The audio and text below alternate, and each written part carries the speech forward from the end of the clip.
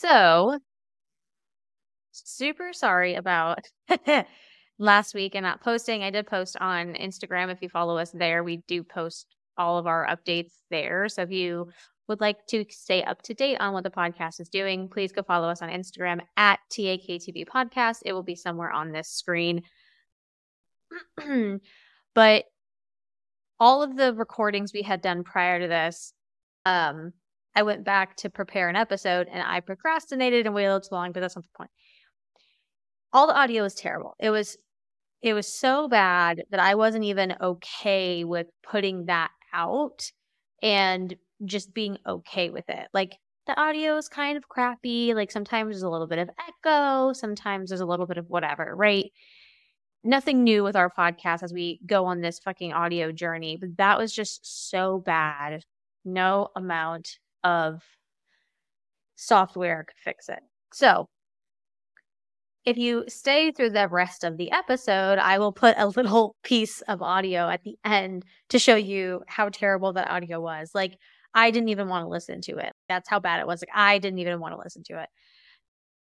So I'll put a little piece of the audio at the end so you can see how bad it was. And we really want to put out quality product for you guys, which is why we've gone through all these trials and tribulations to figure out and work out the kinks. To kind of make up for that, we will post 2 episodes. I mean, there's 2 episodes today, so this one and the next one. But with all that said, we're going to re-record what should have been last week's episode. So if we don't seem as over enthusiastic, it's because we've recorded this once before and we're doing it again. So with all that said, I think we're just going to roll right into it. So Shannon. Well, Shannon is not prepared, just so you know, Darcy. I was not ready for this. I will say, if you're new here, welcome. We are Take a Killer to Brunch. We're a true crime and all things spooky and paranormal podcast. I am one of your hosts, Darcy. I'm still not ready, Darcy. I don't even have my tab open right now, apparently today, even though I've been sitting here for the last hour waiting for Darcy. But yeah, I was just online shopping and all that shit, I know, but I mean, and then trying to figure out my audio because Darcy is screaming in my eardrums right now.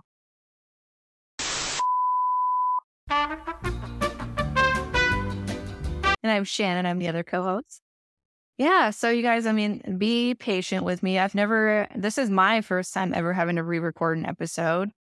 And I know Darcy had to do it. So it can be difficult because I'm typically your number one procrastinator. So I'm usually finishing up my notes either the day of or the night before we do our recordings.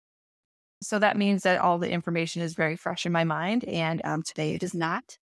So bear with me if I end up remembering things as I'm reading through my notes, because I'm sure there's always stuff that you don't put in your notes that you remember or you want to say, even though you do your best to put little blurbs on the side or little asterisks and whatnot to try to remember to say certain things. We're going to just see how it goes. So I decided to choose this topic because it's a pastime that we all tend to do during the summertime, especially here in the hotter states. And I know even in other states as well in the US, which is going camping. So I'm going to tell you guys the story about Gary Michael Hilton, who is also known as the National Parks serial killer. As per usual, I am going to horrify you and give you nightmares and make you probably not want to go camping, but I'm also going to give you the helpful hints as to what not to do when you're going out to these national parks or camping or hiking or whatever it is that you're trying to do during the summer. So you can still enjoy it, but also do it smart, you guys. Don't be dumb. Street smarts. Yes. So he was given the name as the National Parks or the National Forest serial killer thanks to the fact that he is actually convicted of 4 brutal murders that were all in a centralized location, which is in the southeastern tips of the U.S. So it's basically in Florida, South Carolina, Georgia, places like that. And he killed people along hiking trails in various different national park areas. Gary is currently still alive. He is 76 years old, and he as far as I know, is sitting on Florida's death row. He was born on November 26th of 1946 to parents William E. Hilton and Cleo M. Rennell in Atlanta, Georgia, sorry. And he was Georgia. He was an only child. I swear I've only had one glass of wine so far, you guys. So far, only one. Anyways, shortly after Gary was born, his parents did end up getting a divorce, and his mother would very quickly remarry to a man named Nilo DeBog, which, like I said before, the way it's spelled, you guys, and I have the mind of a 10-year-old sometimes. Darcy does. It's like D-bag, so but it's DeBog, I'm sure. It's not. She married a D-bag. Yeah. It's literally D-bag, but I'm convinced that it's probably pronounced DeBog and not D-bag, because if it's a D-bag, then I'm very sorry, Nilo, because that really is awful. D-bag, DeBog, it sounds a lot more fancy. Anyways, so the three of them, shortly after his mother married again, would move to Hialeah, Florida. I think that's pronounced is how it's pronounced, in 1958. And then the troubling issues began. So at the age of 13, Gary would show intense signs of aggression. He actually even reportedly shot his stepfather in the stomach. So it was pretty brutal. He did only wound him, though, thankfully. It did not kill him. When people ask why he chose to shoot his stepfather, oh my God, I cannot talk, you guys, and I apologize in advance. Words are hard. We're going to be okay. I'm not stroking out, I promise. So the people asked Gary like why he shot his stepfather. So there was some speculation, and for Gary, there was some verbal mental abuse in the household from his stepfather. And then even in fact, like the more troubling one was that a friend of Gary's, I think from childhood, even said that there might have been some sexual abuse from his mother. So, I mean, that could definitely contribute to some ongoing issues throughout his life. Other sources say that while Gary was a child, he likely suffered from things such as like ADHD, which made him have that lack of interest in school, and things like excited speech, where he would just ramble on like crazy. I mean, similar to ADHD, but I think there were some cardinal signs there that there was something additionally wrong with Gary. But he would continue on through his like younger years, and from 1964 to 1967, Gary actually enlisted in the Army, where he would spend most of his time in Germany. And he did pretty well. He got involved in some basic airborne training and also ended up receiving his GED because he did not graduate high school at the time. So he got that under his belt too. So he was fairly doing well. But the year 1967 rolls around. So this is what year 3 of him being in the Army. Gary was actually honorably discharged, and it was because he went into a mental health hospital while in the Army in Germany because he had a severe schizophrenic episode. Now, mind you guys, keep this in your head that it was 1967, so obviously mental health and like how to treat mental health illnesses was very poor. So this is where I feel like things could have gotten much better for Gary, but instead it wasn't. And maybe things would have turned out differently. But no, Gary did the best he could. You know, obviously he lost his position in the Army.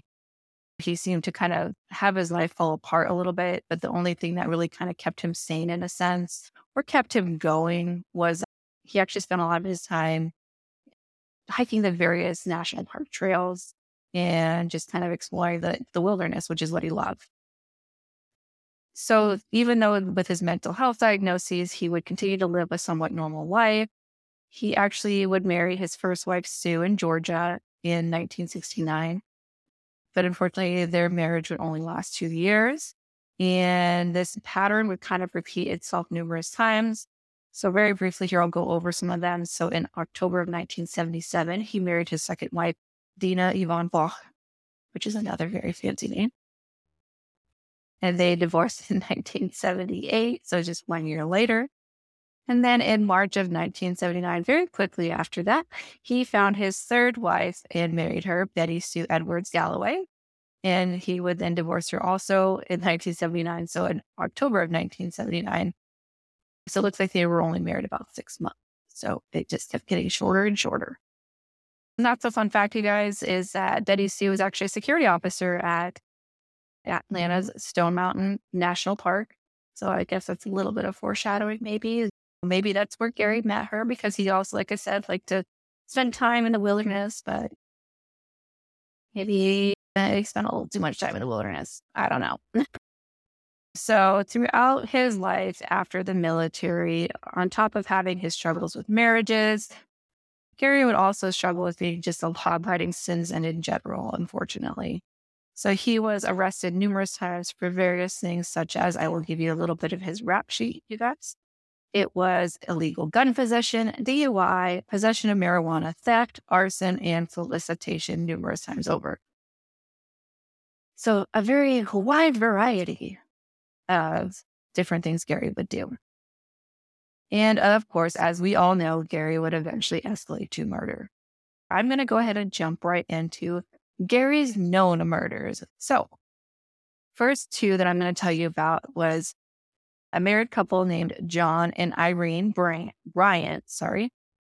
John was 80 and Irene was 84.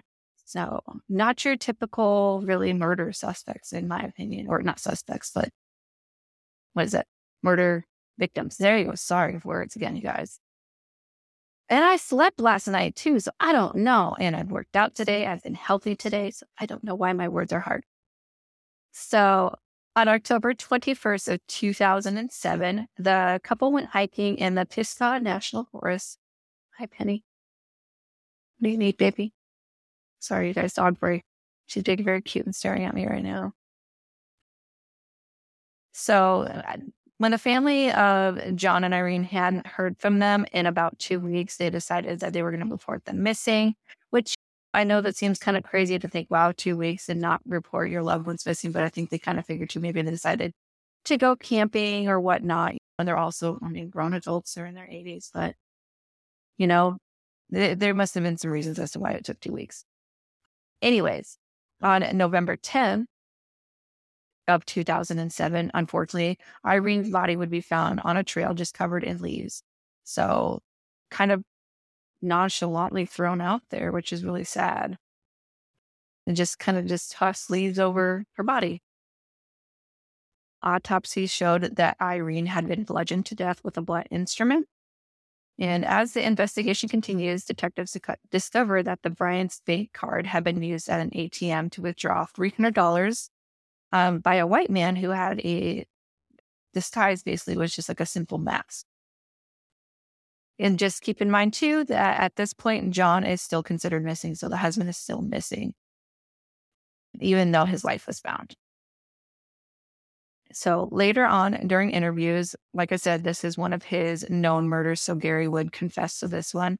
He actually also would tell the story about how he basically abducted John for a short period of time after he had bludgeoned Irene to death. So as he would quote unquote say, he took John on various joyrides, which basically was carting John around to various ATMs until that he got basically the money he wanted, or felt that all that he had. So once that had been accomplished, unfortunately, Gary did just shoot John in the head. So on February 3rd of 2008, which is actually a whole year later, there was a skull that was found by a hunter, and fortunately as well, forensics was able to identify it as John's. So at least a portion of him was found. At least they can give him back to his family. Do you know how far away they found him from where his wife was found? I don't have that in my notes, but I believe it's in the general area the same. I just don't know how far distance wise. but I know in the same, I think, general national park area. Oh, Penny, you're so cute. Okay. She just wants me petting her head right now. So that's why I'm like leaning over a bunch of you guys. I was like, don't eat the egg. What do you mean don't eat the egg? Is that like some code for something? So there's a piece of egg in there that's like soft boiled. And I'm like, yeah, it's been in there a couple of days. Maybe we don't eat the soft boiled egg. I was so confused. I was like, I was like, is this code for something? Do I need to be worried? What egg? Are we talking about like a bomb? Because that's like an egg too. I'm like, love of God, don't eat the egg. It was so fast in my ear. We will call that would be the name of our card game. Will be don't eat the egg. Oh my God. I was just nonchalantly telling my story about Penny and trying to brush out all her dog fear, and then all of a sudden it's like, don't eat the egg. So good. Just don't do it. Don't eat the egg. Oh, this is your sign. If you're eating eggs, don't do it. And Penny's that turn. So on to our next victim, which is Cheryl Hodges Dunlap. She was 46 years old. Now, like I said, the first two, let me scroll up here, were on October 21st of 2007. So now we are moving on to December 3rd of 2007. So not too far after that.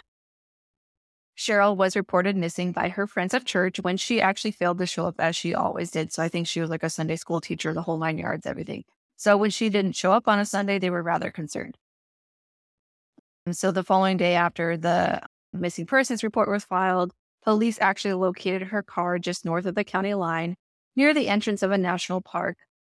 When her friends were asked, like, why would her car be there? It actually really made no sense to them, other than maybe she had broken down and needed some help or something along the line of that. I also think that maybe if Cheryl saw somebody in need of help, maybe she was trying to help somebody as well, meaning i.e. Gary, or something along the line of that. Anywho's, on December 16th, unfortunately, a hunter named Ronnie Rentz, who I think also has a fabulous name, was passing through the Apalachicola. Okay, so I nailed it the first time, but not the second time. It's Apalachicola. There we go. Apalachicola National Forest in Florida when he stumbled upon a decapitated, decomposing body. So, of course, the head was missing, meaning decapitated, but some say that some sources, say that her hands were missing as well. And medical examiners would confirm that it was Cheryl Hodges Dunlap. So investigators also found that Cheryl's bank card had also been missing. Maybe there's a little similarity there. And it would later be discovered that Gary, again, through his MO, stole the bank card and used it to withdraw $700. Whoop-de-doo, I guess. So we're kind of seeing his MO evolve here. Like he's obviously stealing their money, but he goes from just abduction and dumping of bodies to now he's decapitating and dismembering body parts. Sort of, but also remember, obviously Irene was simply just bludgeoned to death, but remember, the only piece of John that was found was his head. So not only was he shot in the head, but remember, the only thing that was found was his skull, which I guess, in theory, like if an animal had gotten to him, there could be a reason why only the head, not the rest of the body was found. But I think just knowing Gary, likely John was getting decapitated as well. Oh, that's right. I forgot about that.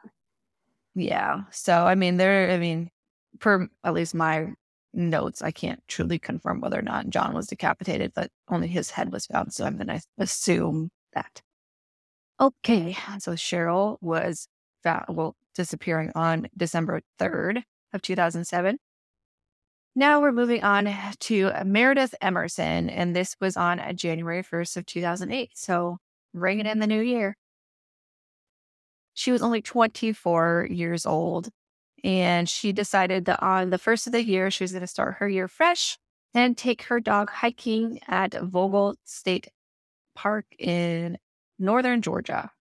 Unfortunately, she would never be seen alive again. The difference with this story with Meredith is that there were actually witnesses. So there were other people on the trail that day that were able to see Meredith hiking, but also that she was kind of being followed by an older white male kind of closely, at least according to people. It was just kind of odd. It just kind of struck them as odd how close he was to her, but obviously they weren't together. So on January 5th, so 4 days later, many of Meredith's items were found on the trail. So she was already reported missing at this time. And that included things such as her clothing, which was actually bloody already, her driver's license, and the odd one was a blood-stained seatbelt.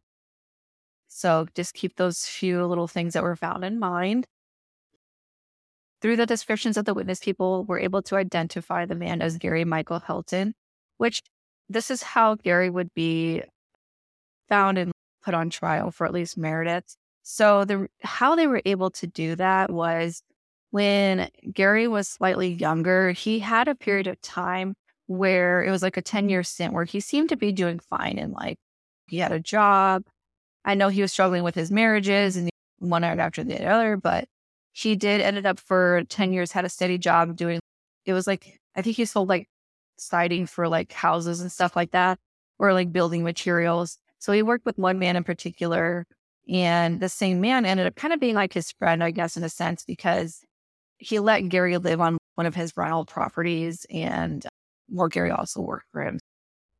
He's very well known to Gary, and they had like a falling out at one point because Gary was asking for money or something like that, along the lines of that, or was trying to sue him for money or get money out of him in a certain way. And I can't remember his name, and I think I might have it further down in my notes here, but he would be the person that actually identified through like the descriptions of the witnesses that it was Gary.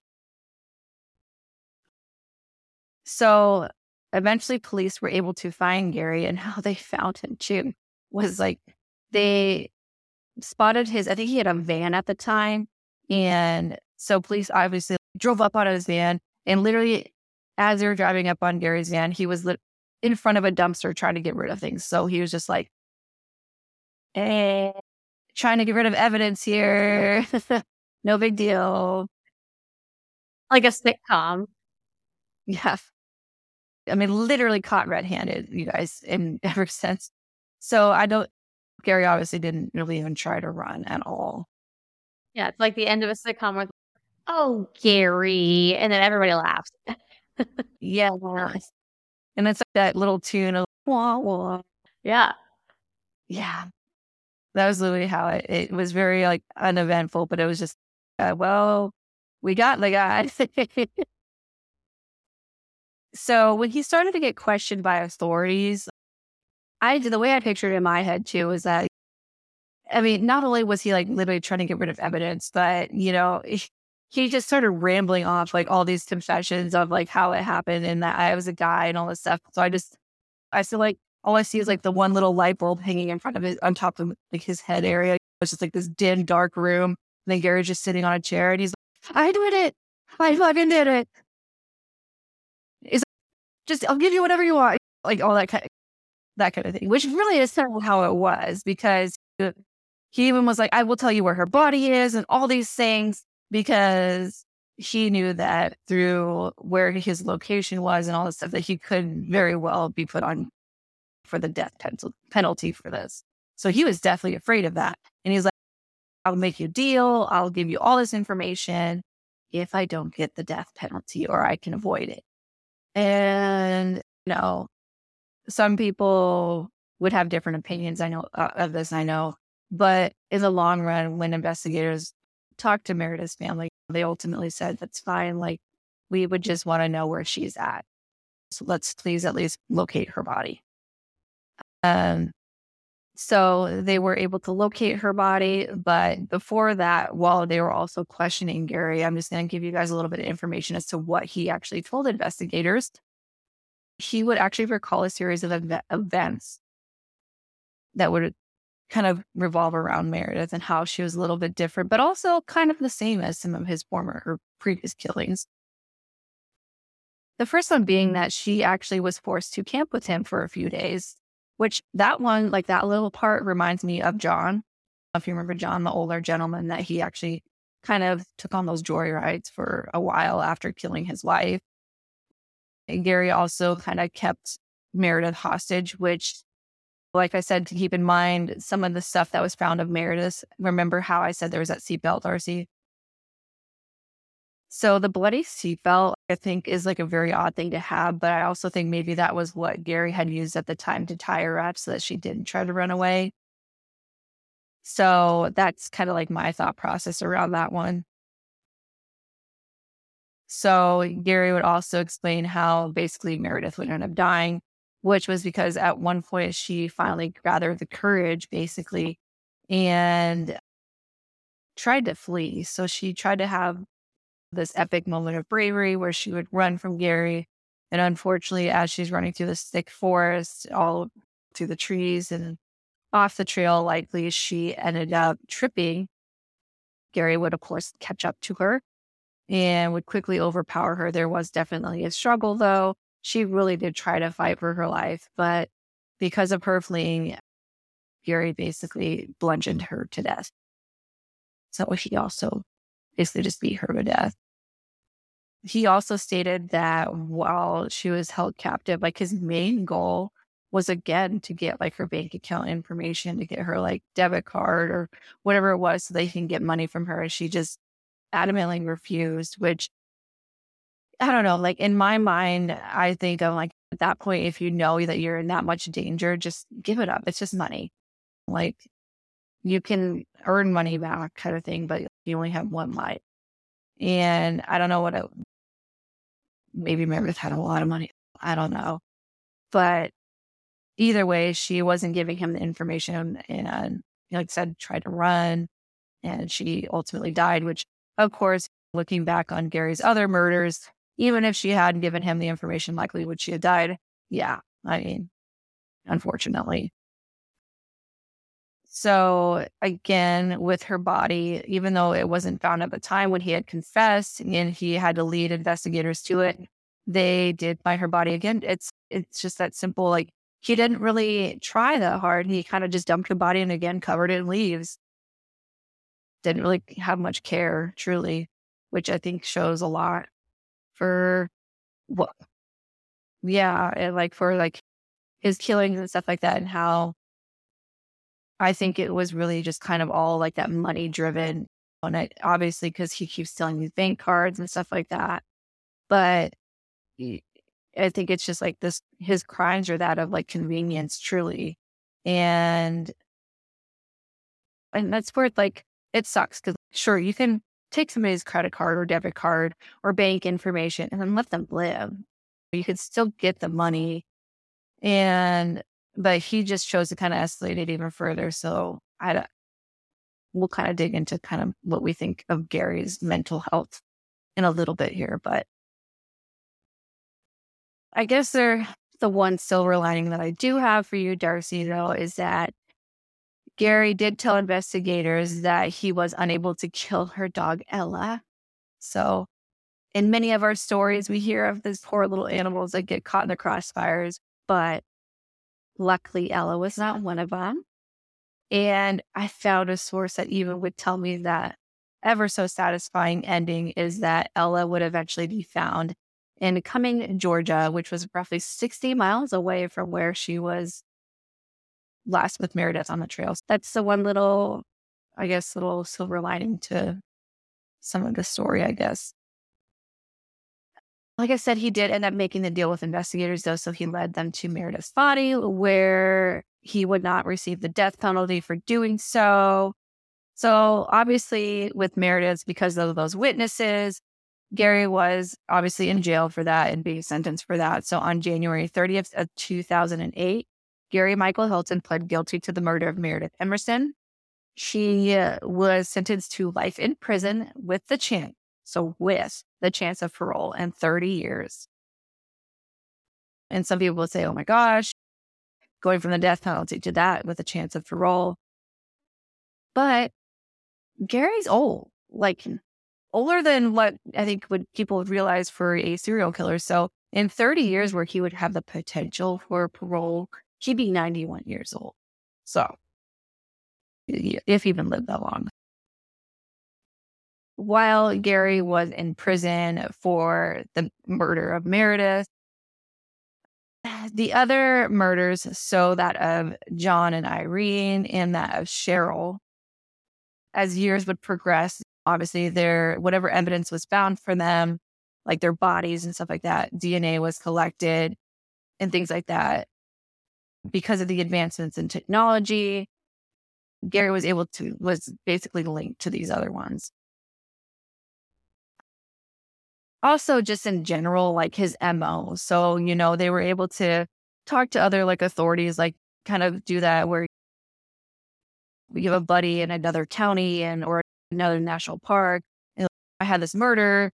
And through kind of like word of mouth of talking about these different crimes, they were able to piece together like this was Gary's. Like this is exactly like John and Irene's, or this seems like the most exactly like Cheryl's. In North Carolina, it was Gary would be tried and convicted of the murders of John and Irene Bryant, where there he would at least receive his second life sentence. Then in Florida, Gary was tried and sentenced for the murder of Cheryl Dunlap. Now, the thing about Florida, if people don't know, is that Florida has one of the highest rates of convicting people of the death penalty. Kind of, if Florida's kind of not shocking. If you go to Florida, they just do public hearings all the time, and you can just go in and like, death penalty. You get the death penalty. It's like Oprah. Everyone gets the death penalty. I'm just kidding. It's not how Florida is. If you've ever been to Florida or if you've met people from Florida, it's really not shocking. But also the amount, though, like compare, like they have a percentage of, here's Florida's percentage is way up here compared to like all the other states, which is up here. It's all these Florida man stories. Yeah. I mean, but in all reality, did Gary probably deserve it? Yeah. But, and that's the thing, is it's kind of like ironic too, because with the first conviction of Meredith, like he did everything he could to avoid getting the death penalty, which he did because he offered up her body. But lo and behold, as the years would progress and his MO was discovered and pieces were put together, like he still ended up on getting the death penalty either way. So, Okay. I wanted to ask earlier, did he only confess to the one murder when they arrested him, or did he confess to all of them? I believe he went ahead and confessed to all of them from what I know, because it's pretty hard to argue the science and the DNA and then the MO and everything like that. So as far as I know, he would plead guilty to the others. But I don't have that part in my notes. So if I am wrong, you guys please correct me. But as far as I know. Now, like I said earlier, to my knowledge, Gary is still currently on death row. And the only reason why I note this is because there was one article that I had read in my research that touched base on the fact that there was a recent hearing, basically, I don't even know what you want to, or court case regarding Florida and their death penalty and why their rates were so high. And it was involved the Supreme Court, actually. So they were saying that a lot of these death penalty cases were actually, they were convicted through, I want to say it was like the jury, which according to the Supreme Court was something that a decision that a judge should make when it comes to like sentencing and stuff like that. So there was like an iffy where his death sentence was going to get overturned. He was kind of like in this limbo for a while. I don't know the true outcome, if he did get off the death penalty or not, or if he had to be like retried. All the other articles that I had read had said that he is still currently on the death row. But either way, I mean, whether it truly makes a difference or not, Gary's never going to get out of prison. Ever. So it's like either he's going to die in prison or sure, he's going to die a little bit earlier on death row. But either way, he's not going to see his beautiful national parks ever again. Are you okay there? Are you dying, Darcy? I'm just all choked up. I just don't know how to feel. When you said he'll never see the national parks again, it just really got to me. Remember, we swallow our saliva, we don't inhale it. Oh, I swallow for sure. Yeah, I mean, you and I both, honey. Spit, you perverts. Yep. So, And then now this is where I kind of want to, well, I know we did this before, but I want to go over it again with you, Darcy. And these are like some of my little closing questions and speculations and just like things that kind of make you think. So, in most of our research of serial killers, to my knowledge, Darcy, do you really know of any that actually began doing their serial killing sprees? Sorry, when they were so old. Like he was, I think, in his like 50s, 60s or something like that. No, I think it was the 60s when he actually started doing serial killing. I mean, I can't think of one off the top of my head, but it's not unlikely. I mean, you think of people like John Wayne Gacy and thing like that. Like, he wasn't like in his 60s when he started killing, but he also wasn't like 19 when he started killing. You know what I mean? I think there was probably amongst his petty crime career and his developing rap sheet, there's probably some crimes in there that he committed that he never got convicted of or he never got caught doing. So there's probably a bunch of gray area that we don't know about personally. And sure, I mean, a lot of things have to escalate to that point, and there's a history of mental illness in his past, most likely a history of untreated schizophrenia and untreated whatever the else is going on. There's probably other things going on there that we don't know about. And I mean, I agree with you that I think his crimes were crimes of opportunity. And he went for people that he felt that he could overpower. Like, you didn't see him killing people that were like 20 something. You know what I mean? Well, I mean, Meredith is 24, but she was also, like, again, you guys, like, you got to be smart when you're out there in the wilderness or like even on trails, which you think there's other people and you're safe and all this stuff, but she's by herself. So, I mean, it's still like a young woman by herself. True. And he also had a weapon. So I don't know. I think a lot of this stuff was premeditated. I mean, the whole, like the couple to begin with, kills the wife, abducts the husband, and holds him for a few days and then disposes of him after he takes some cash. That feels premeditated. That doesn't feel opportunistic. I also don't think that he stalked his victims. So I agree that it was opportunistic in the victims that he chose, but I think he planned quickly how he was going to work this out. And I think then it was a crime of opportunity. So he somehow managed to abduct a whole couple that I'm like, I don't know how they didn't fight him back, how he overpowered the two of them and killed the wife, which probably froze the husband. It like put him into a state of shock and fear. And so he gave him whatever he wanted, and then he didn't need him anymore. Like, I don't think he has remorse for what he's done.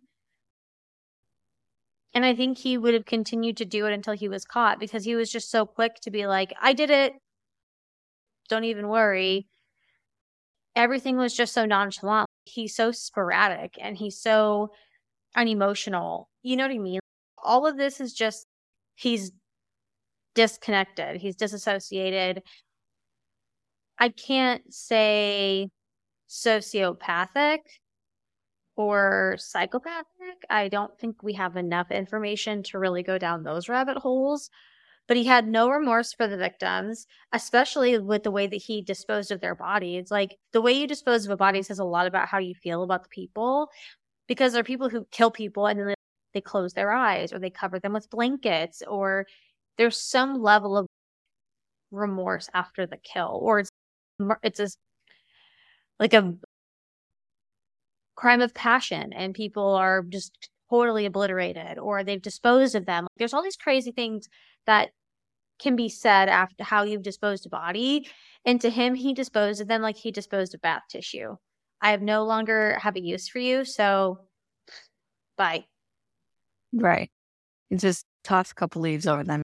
That's fine. They're going to get found. So, whatever. Yeah. And definitely. And so, another thing is, when it, going back to like, why was he so old when he started? An article made a really good point too. And that a lot of these serial killers that we see and what we discuss is that there's usually like a catalyst, something that happens that escalates. Maybe they're already like crimes that they're doing to an even greater level, which is usually murder. And briefly, when I told you guys earlier about the man that was able to identify Gary that linked him to like Merida's murder, which was his old boss, basically, he made a good point in that he thinks he knows what really kind of started all this. And it's really interesting because we all know Gary, he was let go from the army because of schizophrenia. Now, I don't see anywhere in any of my research that he was actually like medicated for it properly, like doing the correct things for his schizophrenia, other than just isolating himself in the woods.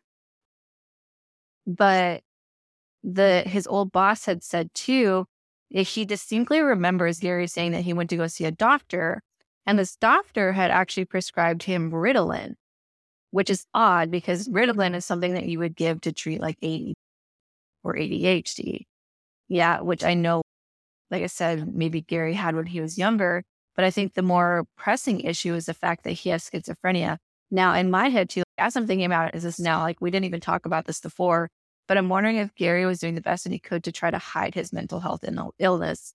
And instead of discussing the fact that maybe he was hearing those voices and needed the help in that sense, a doctor instead figured that it was still just his ADHD or ADD that he had when he was younger, and didn't truly know the whole backstory behind Gary and that he was schizophrenic. I don't know. Like maybe the doc didn't know or didn't have like access to those records or something. Who knows but either way, it's, when you start giving medications that aren't really necessary, and especially when they're antipsychotics or any kind of psych meds to somebody who shouldn't truly be taking them, I think they do play a huge role in somebody's like mental health who's already at a fragile state. So his old boss said that it was almost like a light switch because he remembered that that's when Gary started showing these like extreme bouts of aggression where he'd almost like try to instigate fights, and he would like, try to start fights with people. And that was kind of like his biggest downfall. And that's where he lost his job. He ended up basically living out of his vehicle at that point. Now, I don't know if he was still taking the Ritalin while he was doing like the murders themselves, but I think that's what kind of whatever like normal life Gary did have, kind of it fell apart. And when he was living out of his vehicle, I think whenever these people would pass by him, like John and Irene, like Cheryl and all that stuff, I think those were moments where Gary was at his lowest, and it was literally back to back to back. And I think that was where Gary probably had ran out of money, basically. So he was at a point in his life where he was living out of his vehicle, living in these national parks, just camping, basically, and ended up needing money. And then so he got that first little bit, that $300 from John and Irene.